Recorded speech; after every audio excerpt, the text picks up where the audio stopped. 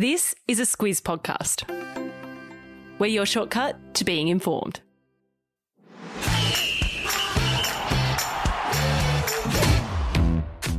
Good morning, this is Sport Today, your weekday sports news podcast that puts you ahead of the game. I'm Martin Gabor. And I'm Lucy Watkin. It's Wednesday, the 22nd of June. In your Sport Today, the Pies punish their players, Sri Lanka puts Australia in a spin, Lauren Jackson is back, and the eating machine putting Australia on the map. This is your Sport Today. We start with Aussie rules today because Collingwood, they have handed down sanctions to 3 players for inappropriate behaviour. Luce, let's start with their star midfielder Jordan De Goey, who is in hot water for the second time in 12 months. Yeah, so the context here is that De Goey went to Bali for a few days during the Magpies bye week, which was okayed by the club. But while he was over there, he was filmed at a nightclub behaving inappropriately towards women and grabbing their clothing. The woman in the video said she's got no problems with what De Goey did, but Collingwood does have a problem. Collingwood CEO Mark Anderson said that behaviour is not acceptable. De Goey has been fined $25,000, but won't have to pay it if he behaves for the rest of the year. He'll also undergo further counselling on top of the counselling he's been doing since he was arrested in New York City last October. Yep, so De Goey has apologised and says he's betrayed the club's trust with what he's done, and Lucy, it could have a big impact on his future at the Pies because it's been reported that a 2-year deal worth around $1.6 million has been taken off the table. Now, De Goey wasn't the only Magpie saying sorry yesterday. Luce, 2 other young stars have apologised over a TikTok video. Jack Ginnivan and Isaac Quaynor have apologised for posting a video of them rating imaginary women out of 10 on Monday night. Quaynor said they weren't thinking about what they were posting and they've come to realise that it's not acceptable and that behaviour doesn't align with their values. Collingwood hasn't fined or suspended either player, but the club says both players will undertake further education about social media. Yeah, well, let's see how the Pies play with all this distraction this weekend when they host the GWS Giants at the MCG on Sunday.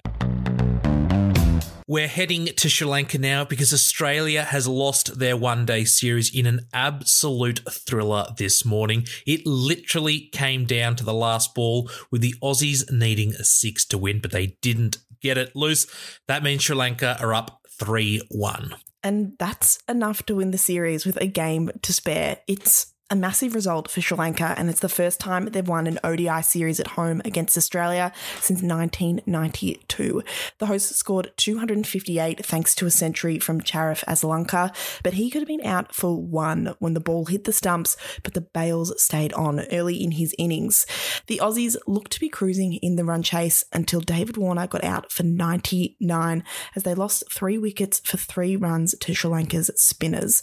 Matthew Kuhnemann needed to hit a 4 off the final ball to force a tie, but he was caught by Asalanka. Yeah, that man again. Now, fair to say the home fans were pretty excited after that one. Now, there is one more ODI on Friday, and then the Test series starts next week. I've put a link to the highlights in the episode notes if you want to see how this one went down.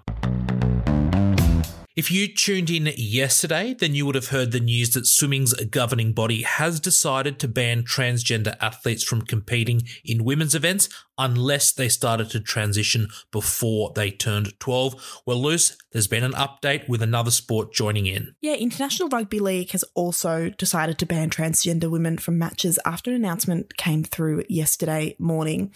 This is really important timing because it means transgender players won't be allowed to compete at the Rugby League World Cup, which is going to be held this year in England. The International Rugby League says they'll do more research on the issue, but decided to make the call now so they could avoid any potential welfare, legal and reputational risk. Yeah, well, the IRL, they want to work with the World Cup teams later in the year to try to come up with a trans women policy by 2023. Now, this is a big issue in sport, so expect to hear a lot more from other organisations in the coming days. Wimbledon just got a whole lot better because the special case, they are back loose. I'm not talking about cereal. And of course, talking about the doubles team of Nick Kyrgios and Thanasi Kokkinakis. Luz, who could forget what they did in Melbourne earlier this year? Who could forget the Special K train rolling through Melbourne Park earlier this year? And we haven't really seen them together since they won the Australian Open earlier this year. Actually, Wimbledon will just be their fourth tournament together, where they'll be the 11th seeds. Kyrgios and Kokkinakis are ranked 6th in men's doubles and last played together in the semis of the Miami Open.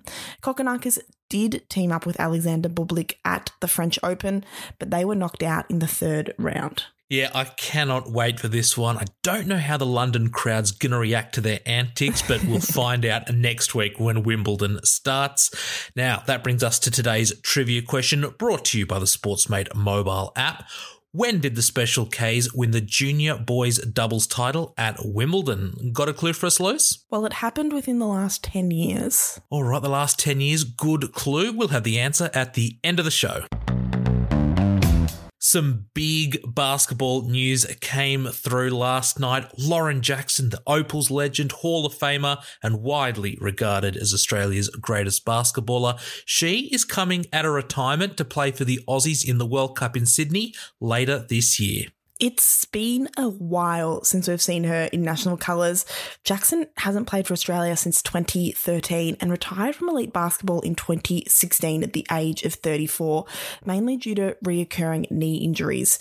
She's spoken about how medicinal cannabis has helped her with chronic pain, and in February this year, she returned to basketball for her hometown side, Alby Wodonga, in the second tier NBL 1 East League, so her kids could get a chance to see her play. She didn't rule out an Opals comeback then, and after starring and passing fitness tests from the Aussie squad, Jackson, at the age of 41 years old, accepted a spot in the Opals squad for the World Cup in October. I'm 32 and she is putting me to shame. What a comeback. Now, Jackson says she's a little bit scared but excited, and says her size, height and experience will be invaluable in terms of leadership. We'll see how she fares soon, with the Opals starting their World Cup in exactly 3 months against France. The 4th of July is a big day in the United States. Not only is it Independence Day, but it's also the Nathan's famous 4th of July International Hot Dog Eating Contest. That is an absolute mouthful, literally. And for the first time ever, there's going to be an Aussie. Yeah, there sure is. James Webb from Balcombe Hills in Western Sydney won the Alameda County Fair Hot Dog Eating Contest in California to qualify for the main event in a couple of weeks. Webb ate 41 and a half hot dogs in 10 minutes, a massive 13 more than second place.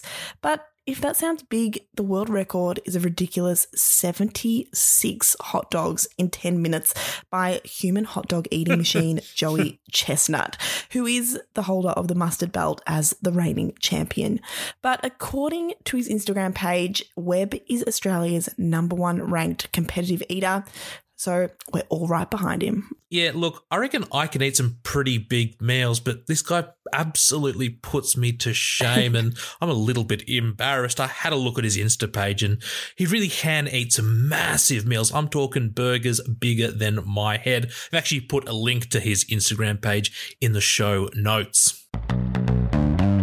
All right, it's time for Catch This, so we tell you what's caught our eye or what's coming up. And Luz, it was a big morning in the pool at the World Championships. Massive morning in the pool. Australia, they've come second in at the 4x100 metre mixed relay. The US won the gold in that event. I think this is my favourite swimming event. I absolutely loved it at Tokyo. And Molly O'Callaghan, the Aussie swimmer, she grabbed silver in the 200 metre freestyle as well this morning. Okay, let's get back to today's trivia question, brought to you by the Sportsmate mobile app. And today I asked, in what year did Nick Kyrgios and Thanasi Kokkinakis, the Special Ks, when did they win the junior boys doubles title at Wimbledon? Luce, what's the answer? Well, I said it was in the last 10 years, and it was the earlier part of the last decade in 2013. Yeah, you weren't lying. 2013 indeed. They won that one in straight sets. Okay, that is us done for the day. Luce, you're going to be back tomorrow with Sam. I'm off until Monday. Have a great day.